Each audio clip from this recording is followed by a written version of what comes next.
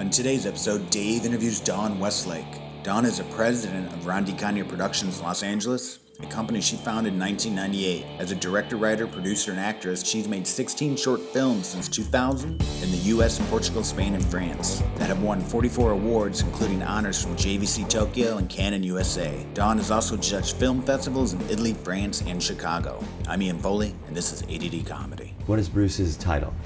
Bruce is a deputy bureau chief for CBS News and also a producer. So the management stuff is like since 2006, and before that he was always a producer. But he would go away on long assignments, 3.5 months to Kuwait and Iraq, and without you know, oh yeah, totally without me. Yeah, I'm not going there. And you know, a month to the South Pole and a week to the North Pole, and I mean just all these different wild. He covered El Nino in Peru, but he'd be gone for like long stretches, and you know, I'd have my friends and he'd have his stuff that he was doing, and so then sometimes when he would come home it was like, oh well, hello, who are you? Right. You know, and right. So yeah, it can be difficult. I think it's also interesting when for artists to do that, because there's something about you can only do your can only do your job. Right. You know what I mean? It's not right. like you could pass off the creative process to somebody else. Right. So we're solitary for a lot of time, even when we're with a bunch of people. Right, exactly.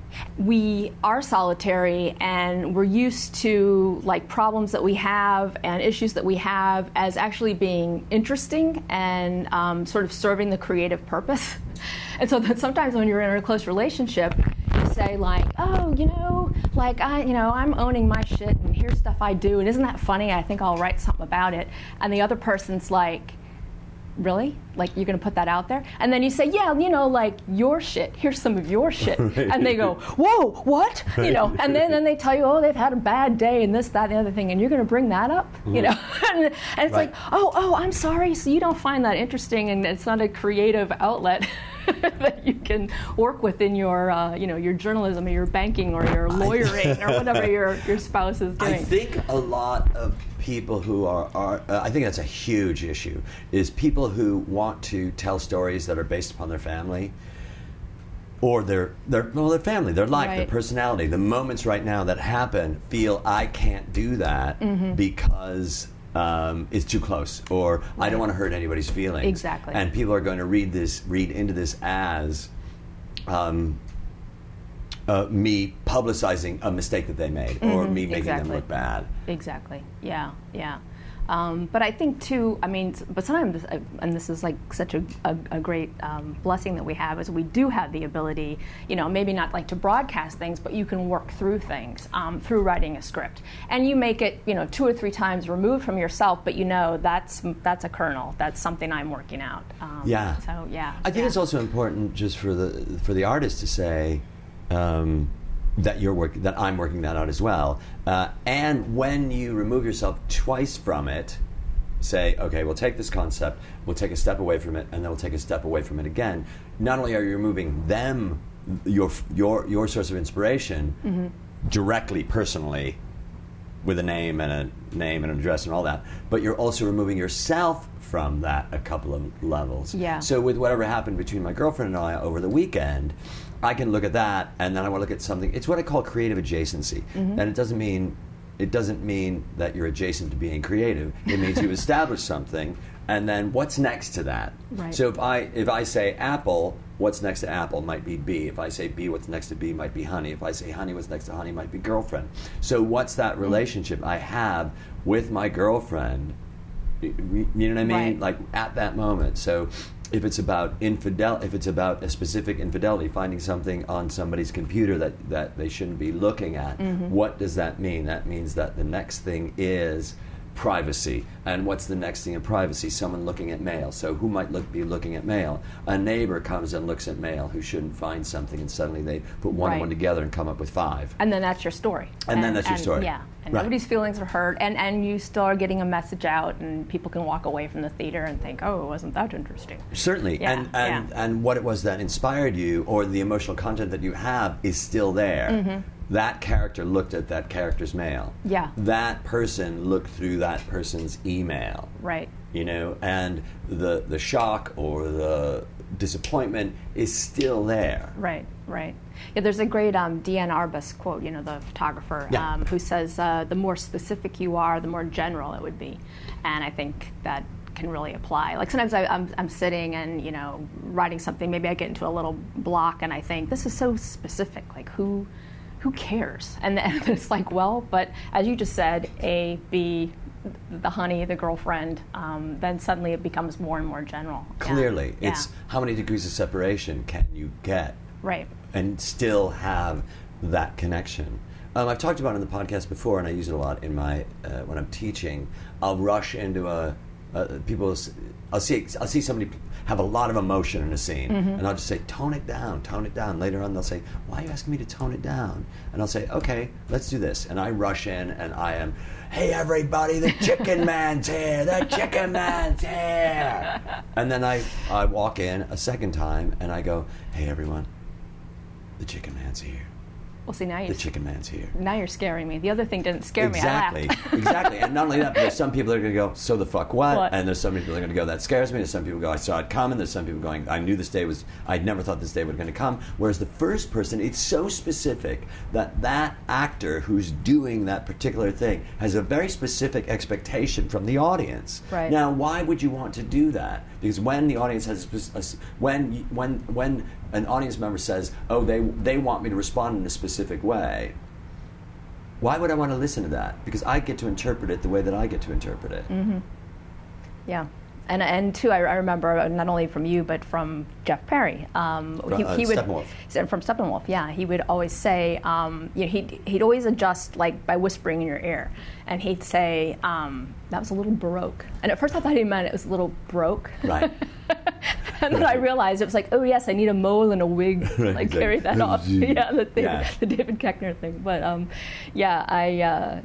so appreciated that. I mean, that was life changing in my performances. I worked with both of you before you knew each other in '95, right. And it was just like don't act, just be, and because the audience can bring so much of their own baggage and entertain themselves through applying, like, oh, I think that's actually about my mother, or whatever their issues are. It's interesting because if I think about the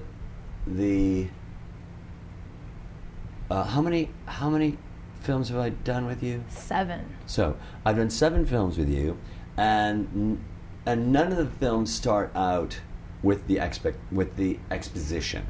They all start out in the middle of something. Someone's getting up, and somebody's getting ready to go out to somewhere, or the latest one, we had supposedly we had some horrendous fight that we didn't film. Exactly, right. We were making up. And there's and that everything's in the middle. I come to pick you up in front of the place, and like everything's in the middle. And so when things are in the middle, the audience is shocked a little because they're thinking, what am I? What's happening? And then they're really paying attention in that moment because you're not saying, once upon a time, fucking never start anything. Right. Don't start anything. Yeah. Because nobody, I don't really, I'm going to start this. Right. And don't you find just in people watching and eavesdropping and all that, that's what's so delicious, like when you're alone in a restaurant, you look over, is that couple breaking up? Right. Or is she telling a story about something that happened to her and that's why she's crying? Right. Or you get these lines of dialogue. And then as a writer, my mind just goes nuts, just hearing like these random It's so things. funny you should say that because Chris Ann and I were walking down the promenade in Santa Monica, and there's this big, burly African-American guy, and he's like, he's a monster. And we pass him, and I'm going, whoa, what's happening with that guy? We pass him by, and he's talking to 2 people, and he goes, I really love Agape. I love Reverend Michael Beckwith. And I'm thinking, that is awesome. That is awesome. You see, now I'm like, who? And I lean in. Yeah, the idea. What? Like where you go, that guy goes to Agape? He goes to Agape? Right. So, but I think that 95% of the people are walking around this planet having conversations in their head with people that aren't there. Oh, and the concept of, I want, there's a way of putting it, and I think that we're all ghost listening. We're all listening to ghosts so much. So much. And a new relationship that I just had, this new relationship, a lot of my relationship with Chris Ann a lot of my interactions with Chrisanne are interactions with ghosts of past girlfriends. Absolutely. And you know, she'll say, "This argument is not about you and me, is it?" And I'll go, "Yes, it isn't." Right, exactly. I often say, okay, no, you're not mad at me, so what are you mad at?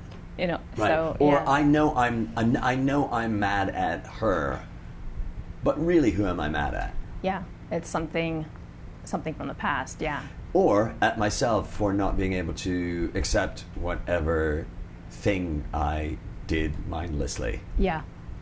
Yeah. That's so interesting what you talk about the ghosts in your head, and I think all of us too are at some point just trying to be civilized and socially acceptable, especially in the situation of a party. I had a really mind-blowing experience with an uncle who had Alzheimer's, and it was like the stages where like he didn't know he was cold, and so you had to tell him, "You're shivering, would you like a sweater?" And oh yes, you know, that kind of thing. And we were sitting at a family party, and he just started babbling. And I got all choked up because this man had been actually a dean of the School of Education at Northern Illinois University, where you went, John Johansson. And I'm getting all choked up. Wait a minute, I know who that is. I'm sure, yeah. He was kind of a big, well, besides being a dean, I think he was very well loved. He had lots of parties at his house on Islandwood. I don't think I went to his house, but I think that I covered events. Oh, sure. My having been the photo editor there. Oh, I'm sure. Yeah. So anyway, I'm getting all emotional because here's this guy that was this huge brain, and now he's just like blah, blah, blah, blah, blah, and ha, ha, ha, and all these things. He used to be a great raconteur, and you know, so then I thought, well, he doesn't want to see me cry, and we're in the middle of a party. I don't want to cry. So I just started vocalizing back and just like, and kind of doing, you know, like the Second City game where you do mirror and also where you make up languages and gibberish and do, and then somebody does the foreign translation. But anyway, I just started doing that, and he got this light in his eye, like, you get me. And I thought, that's all we want at the party, isn't it? I mean, and in life. It's like, and I looked around at all my cousins and aunts and uncles and grandmas, and, you know, and they're just, everybody's just like, please get me. Please get me in this moment. Please don't judge me too harshly. Please, you know, please don't cry. Right. Yeah. Yeah, that please don't, I just get me. Just get me. One of my challenges is, I always think about Nia Vardalos' line about the Museum of Intolerance, which I think is so funny. She goes, "I just can't take the Museum of Intolerance," which is so funny to me. I just can't take the Museum of Intolerance. I do hate hearing about the Aryan Nation. I hate it. It's like you're preaching to the choir. Oh my God, an intolerant museum. I'm intolerant. When you're saying these things like please get me, please get me, please get me, I'm looking to accept. I'm looking to accept the idea of two views. My view on gun control and gun owners. That's really it. Or my view on the Republican Party and women who are Republican voting for Republicans, young women. Yeah, and I I'm don't like, get that. what is wrong with you? Yeah, I really get that. want to get you, Yeah. but I don't know that you get you, and if you don't get you, I can't get you. Right. It's a cult thing. It's a lot easier to follow a group and feel like you're loved in that group than to stand alone for something. Right. And you know what? I'm so into Dave Eggers, and I did read that book. The Circle? No, the Hologram for the King? Hologram for the King. Okay, well now I'm on to Your Fathers, Where Are They? Copyright 2014, and I just read this before I came. His newest book? Yeah. I just read this before I came. The vast majority of the chaos in the world is caused by a relatively small group of disappointed men. How about that, Dave Eggers? Right. Yeah, pretty cool. And I had written something online where it was somebody talking about the GOP being fat white old men and holding on to stuff. And a guy that I knew said, "How dare you say that? That's just as intolerant as anybody else," said the fat white old man. And I'm like, dude, you are so part of the problem. Yeah. And this is what I wish people. This is what I wish for people. I wish for people, I wish enlightenment for people. Yes. I wish for enlightenment. And when we think about the word enlightenment, enlightenment means lighting coming upon you. Mm-hmm. It means you having the vision. But it also means enlightening you, lightening you up. And lighten up, And yeah. lighten up. Yeah. Enlightening you Smile up. a while. Isn't that yeah, smile every once in a while, but also let yourself be lighter by letting go of those things that make you heavier. Right. So the idea that, oh, gays shouldn't marry, or Barack Obama's a president, or Barack Obama's a president, or Barack Obama's a president. And I go, can we let that go now? Can we just Yeah. let that go? And can we just accept it? Right. Yeah. But you know what, too, I found, I had some cousins that I've kind of lost. They just all got into Rush Limbaugh and that kind of stuff and would just parrot that. And it was just like, I would try to change the subject, and it was just, it would get back to that. It was Rush's worldview was the only way. So finally, I was in a situation where it was like these people are coming to visit my parents, and I happen to be there, and I'm in my 40s. I'm not going to hide in my room, so I'm going to have to sit at the table and have tea and crumpets with these people.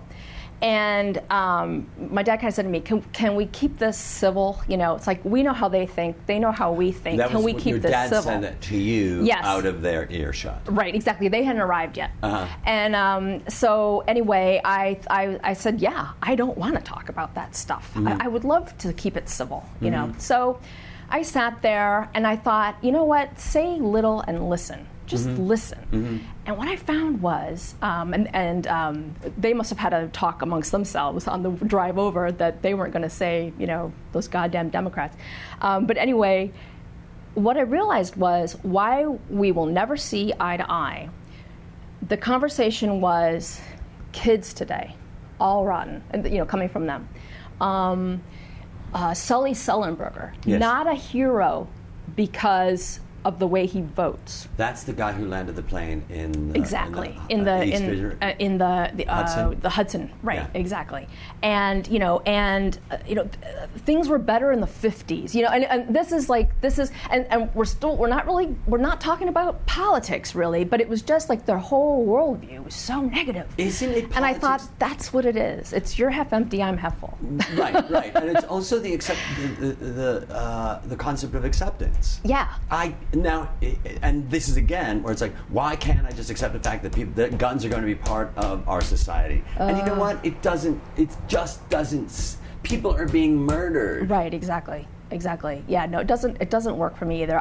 I would like to see guns as like bowling shoes. You know, like you would never wear those out, but you have to wear them when you go to the bowling alley. I have to tell you. I do have to tell you. We're talking about. Well, just go with me on this for a second. Right. So you go to the gun range and you get this, you know, horrendous thing, and you can, you know, pop off cans or whatever, or if there are, silhouettes, or too many. There are too many geese in DuPage County, so you know, just a few. But like, watch the quotas, you know. Right. And then you turn the thing in because it's an ugly thing that you don't want out. And so everybody gets to go and you know, shoot something. Right. But you can't own them. That would be my ideal. Oh gosh, yeah. Well, I just came from Australia where there was a mass shooting. And the government went, okay, that's enough. Right. And they bought everybody's gun. And I think, didn't Norway do that too? After that guy went nuts at that kids' camp? Well, yeah. But that's going to work in places that are awesome. Where they have smoked herring and right. And Marmite. When I went to Norway, I did a class in Norway in Oslo, and they couldn't pay me what I normally get paid. So they said, we'll pay you in kind. We can buy you a gift. Oh, and what nice. would you like? And I said, well, there's this train ride that's called Norway in a Nutshell. And it goes from Oslo to Bergen, which is one of those, Bergen is a UN, it's one of those cities. Well, I just think of Bergen-Belsen in this. No, not a concentration camp. It's okay. Bergen in Norway. It's one of was those World Heritage cities. Oh, I thought the concentration camp was in Norway, Bergen-Belsen. No.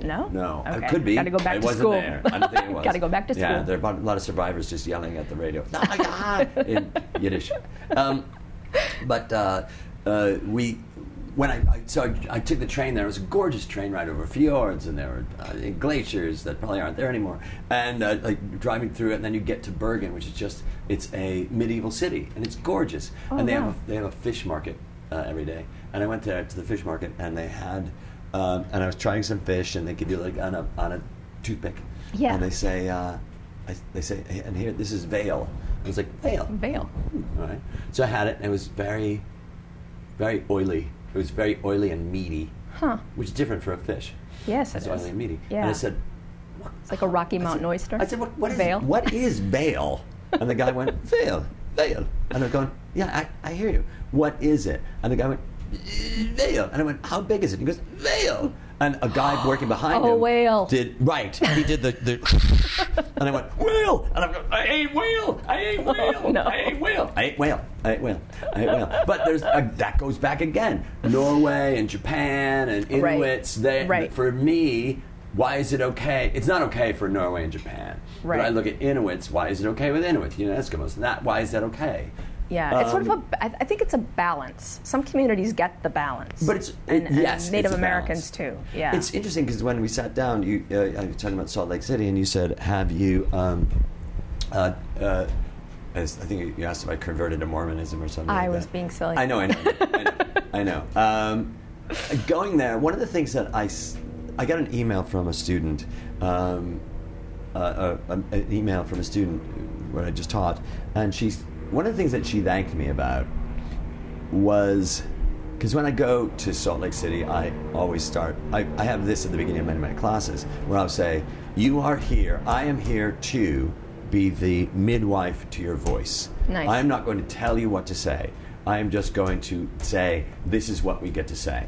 But I need for you to know this, that society and culture has a governor that they want to put upon you, whether it's called the Ten Commandments, or whether it's called the Quran, or whether it's called the Bible, and I didn't want to say... Or whether you look into a hat and exactly, or whether you're wearing magic underwear right now. I don't want to know any of that. And I let it go. And I said, because these are governors to the creative process. And it's interesting, because we were all talking about that at the beginning of our talk. And she sent an email saying, that changed my life right there. Wow. The fact that, because I have been challenged with the idea of how do I practice my relationship with a living God, right? With a loving God. How do I practice my association with that and still be creative? And she said, you turned me on to the concept of spirituality, and now there's this idea that what we say is what we say, and there's a balance. But it's also about pushing away those dogmas, pushing away those tenets, and saying that doesn't work for me anymore. Right, and get to the bottom of it. I mean, it's usually historic. You shouldn't eat pork. Well, there wasn't refrigeration at that time. Yeah, or you shouldn't eat shellfish. Here's another thing. Same if reason. you want to eat pork, eat pork. If you want to eat shellfish, eat shellfish. If you want to eat toe jam, eat toe jam. Right. If that's what you're fucking into, and you can get a jar of it enough, buy it. Right. But what I'm saying is, like, all of those dietary laws for all the different religions, it's behavior laws or whatever. I mean, it's very interesting. You can go back and see the history, and it's like that made sense then. Right. In a way, right. That made sense. But here's another thing: why do I need to go back when I could just live now and say I want that? Right. Exactly. Live now and let's go forward too. Right. Yeah. Let's go forward. Yeah. And I want. For me, I want people to shake it off. Or this is it. I want people to question. Right. I want you to question it. Question. Exactly. And I want a sentence to come out of your mouth and for you to say, wait a minute, I said that. What does that mean? Do I believe that, or is that an echo? Right. Yeah, Jimmy Carter had a great thing in one of his books about how he, was on a Navy science ship during World War II, and considers himself a Christian,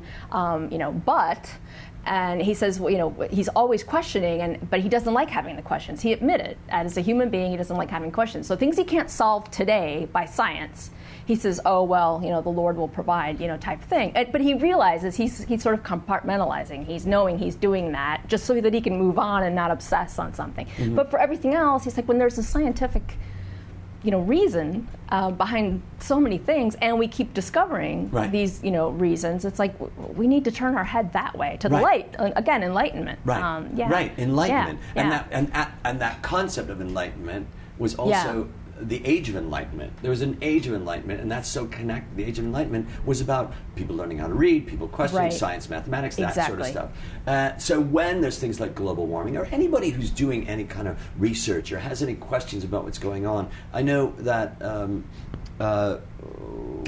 when my girlfriend and I get into a fight, what she'll do is she'll go to the internet to look for what do psychologists or therapists or what does spiritualists say about what she's going through at that moment. So it's the idea of saying, we are not alone here. And when and this is what I'm experiencing right now with this new relationship, we are not alone here. So when and I say this in my classes, I need you to tell me who I am in an improv scene. I need you to tell me who I am.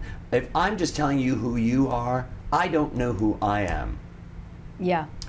What I say is so connected to who you are, and in that there is that echo of that then says who it is that I am. If I say, well, you're late, sit down, that says you're either late or I think you're late.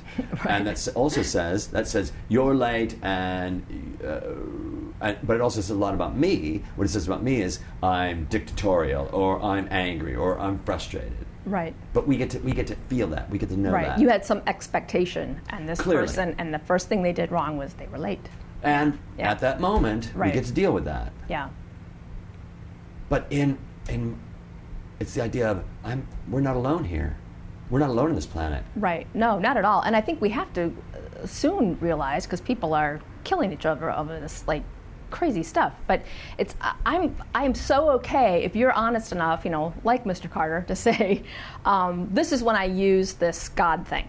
And I know I'm doing it, and please forgive me, but this is when I'm doing my God thing, and and I'll do that, and then I'll move on.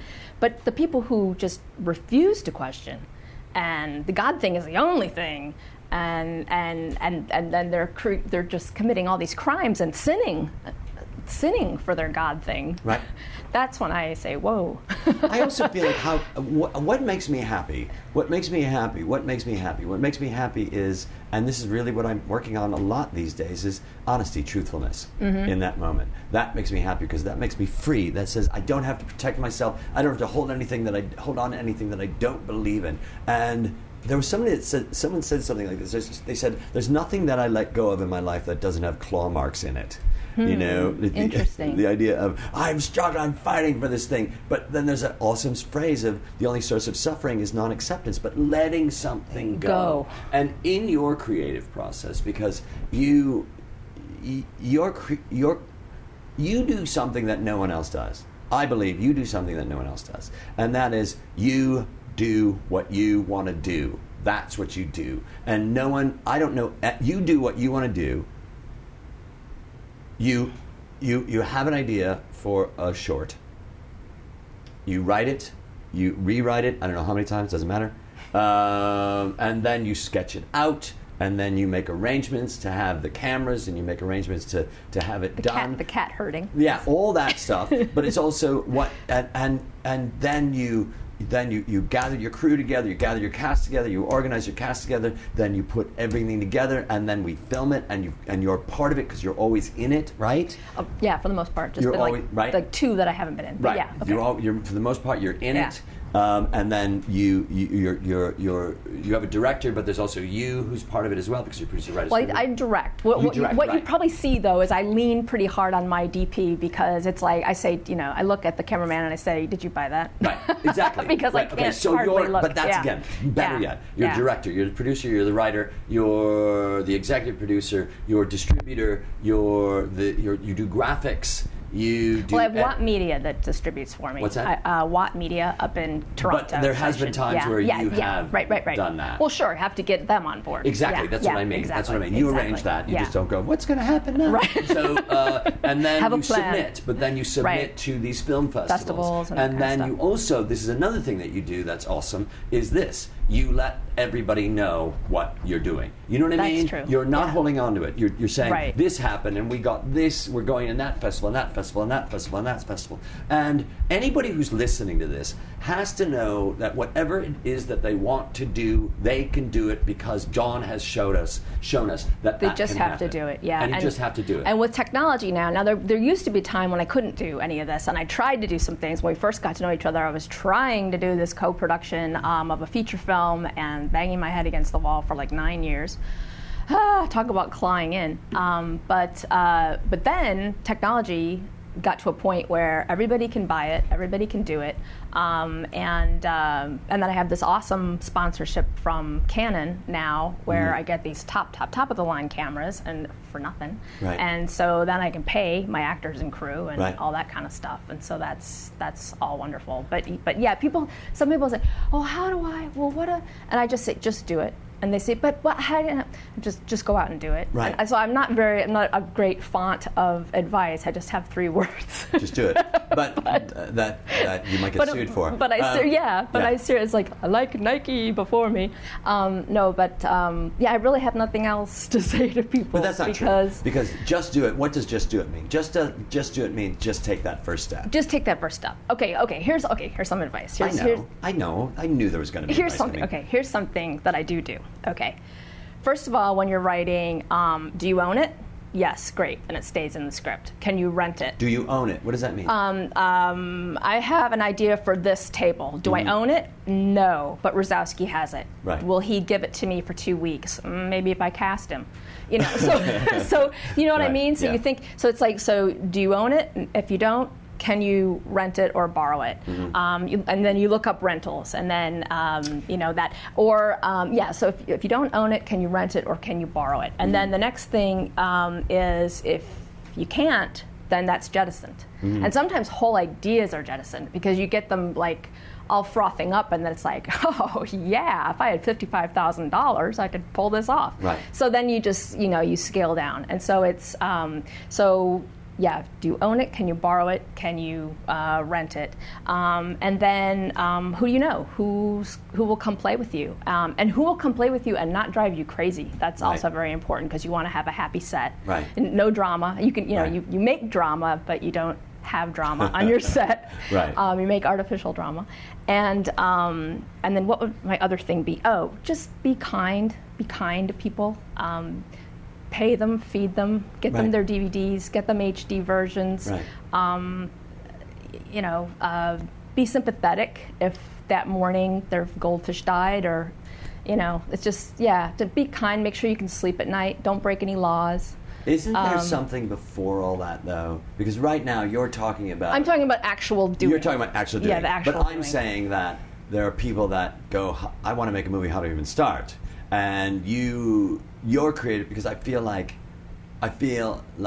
you are a perpetual motion machine. That you always have ideas that you're working on, and you always have script ideas, and you're always looking for things, and things that I've said have inspired you in certain ways. Yes, and the way that I've absolutely. lived my life has Absolutely. inspired you in certain ways. So I think there are a lot of people who say, I want to do that, where do I start? And I think that for me, the starting point is knowing this. Whatever idea you have, two things. Whatever idea you have, you can do it. Now, whatever expectation you think it's going to be, it's going to look different. Right. That's one thing. You need to be kind to yourself as well. And you know what, though? I have been so lucky. I should knock on something, but I have been so lucky in having cast and crew that have just completely delighted me. It's like I wrote something and it was black, type on the white paper, and you have this idea in your head, and then through just some grunting and groaning, people just did it like exactly how it was in my head, and that gets me so excited. Right. I mean, that really gets me high. Right.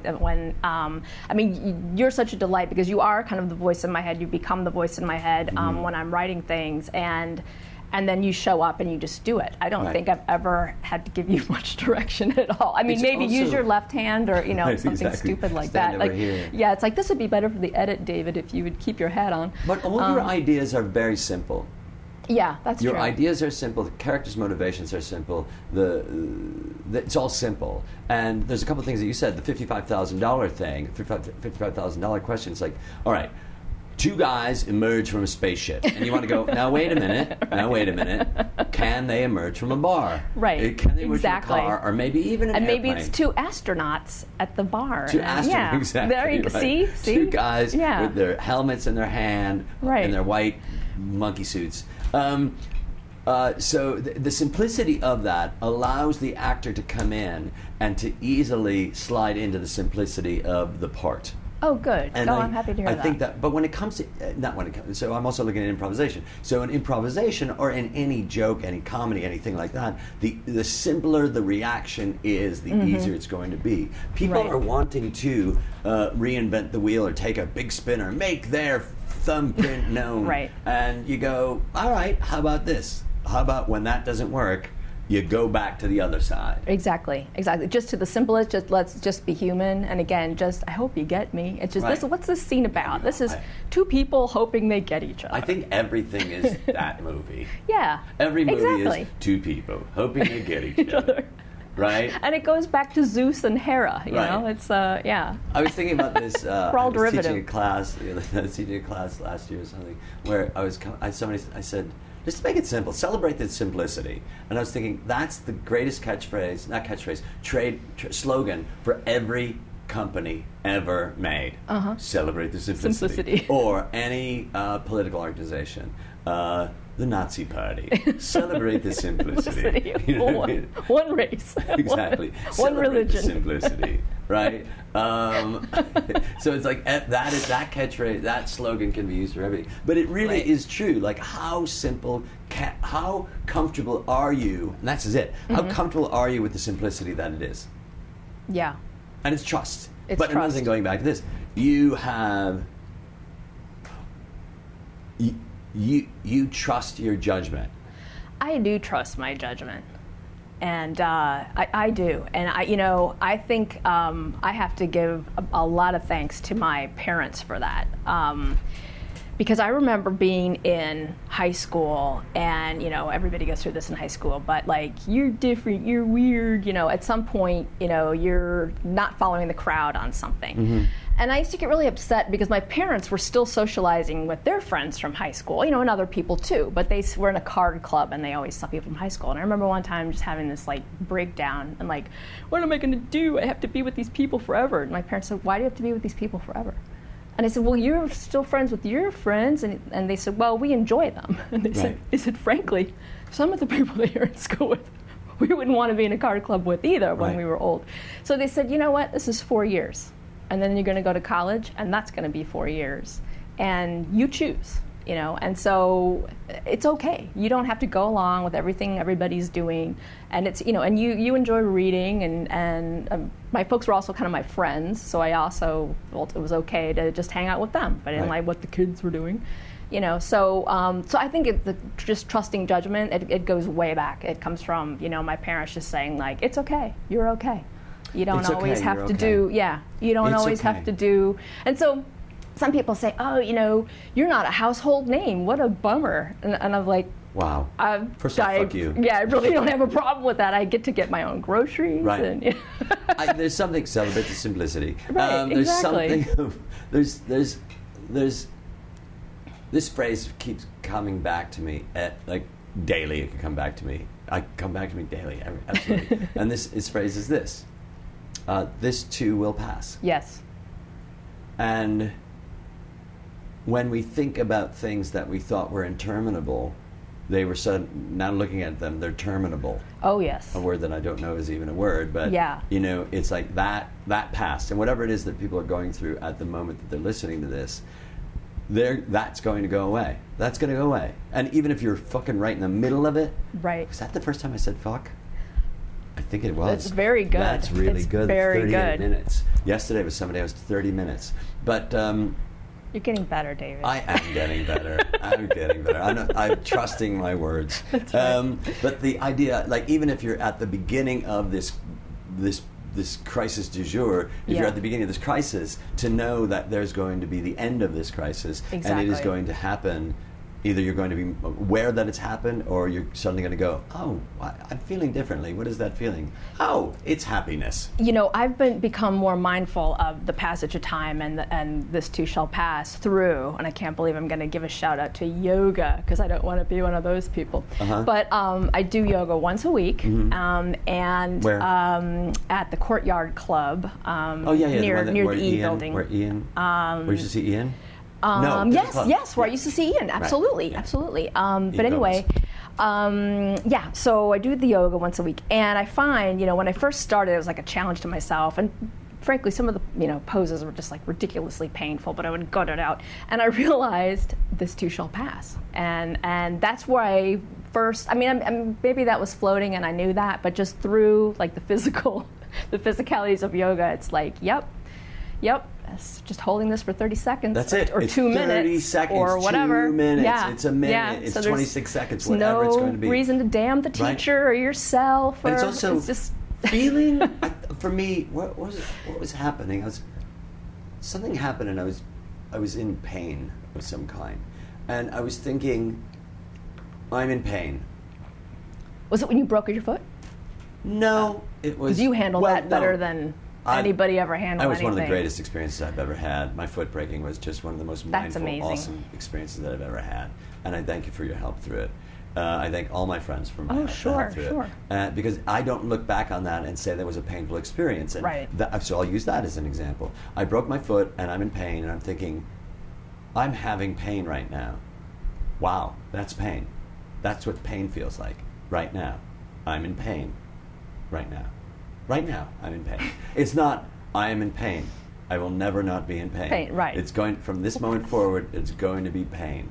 And or you get a cut and you go, wow, that's blood. There's blood. I'm in pain. That's blood. And just saying that, when and not to project, I am never going to stop bleeding, right. And not to say I am never going to be in pain, or even the idea of I'm going to die. Right.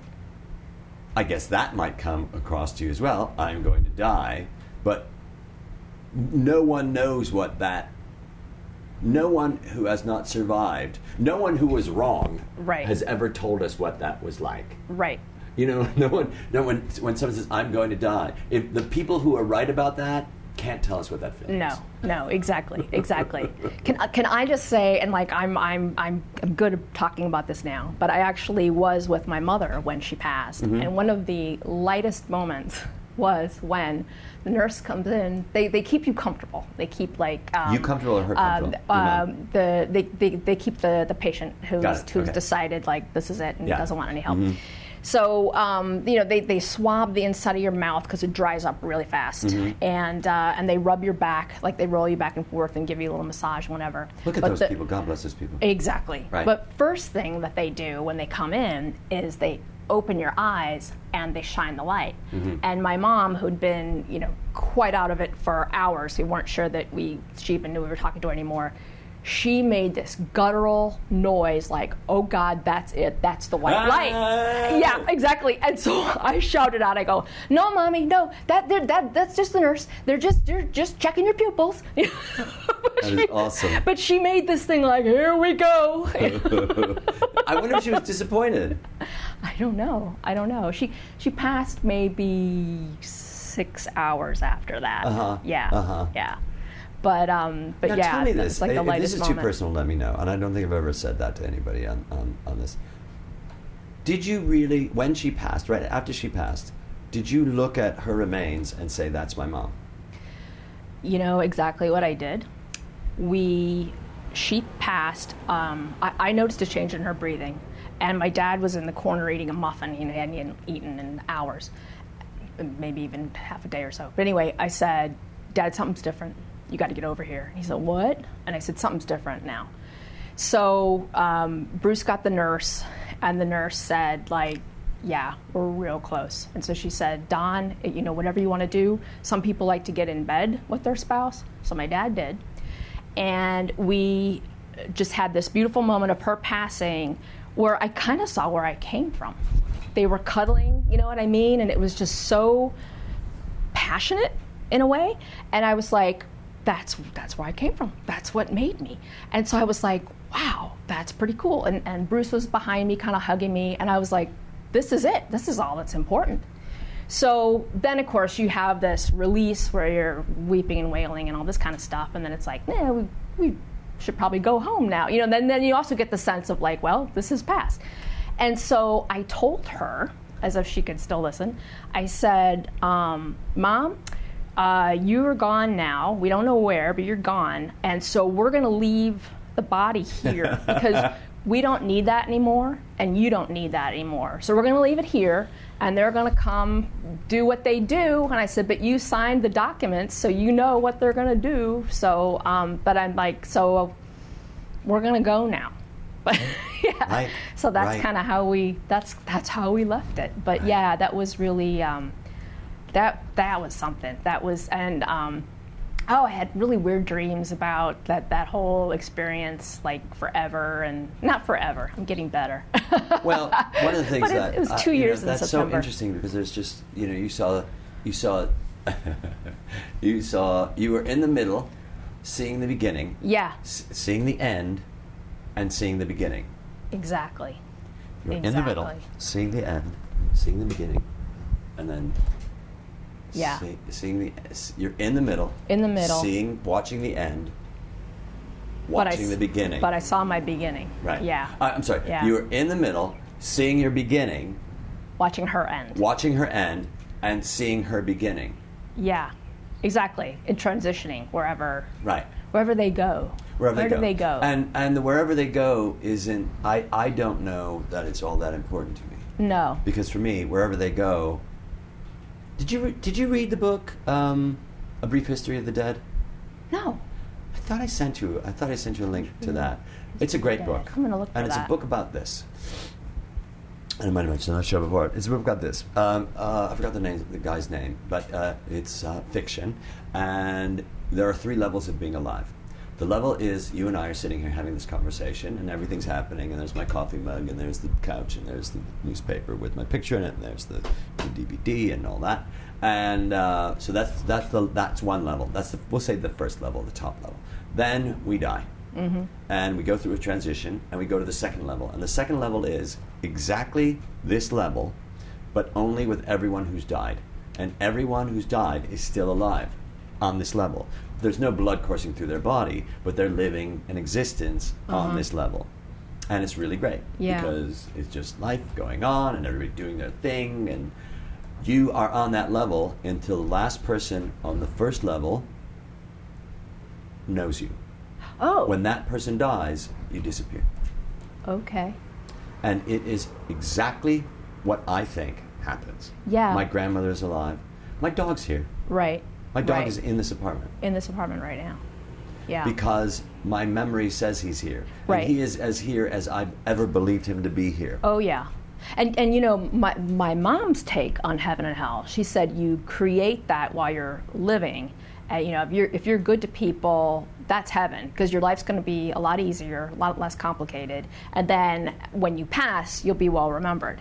And if you're a creep, then that's hell. Their life's going to be hell, literal. And then when you pass, people are going to say, "Good riddance to bad Exactly. rubbish." No one's going to miss you. Yeah, How exactly. interesting. And so that was that. She didn't think there were like physical places, but she did. I mean, they're with us now. Your heaven and your hell are right here. Right. Yeah. And your heaven and your hell can be at the same place. That's true. Like this, I had an argument with my girlfriend on the couch, but I've also made out with her on the couch. Right. That's your lake of fire right Exactly. there. It's my Lake of passion. Right. It's my lake of fire, and it's my lake, and it's my fire. So it's 3 things. It's my lake of fire, it's my lake, and it's my fire.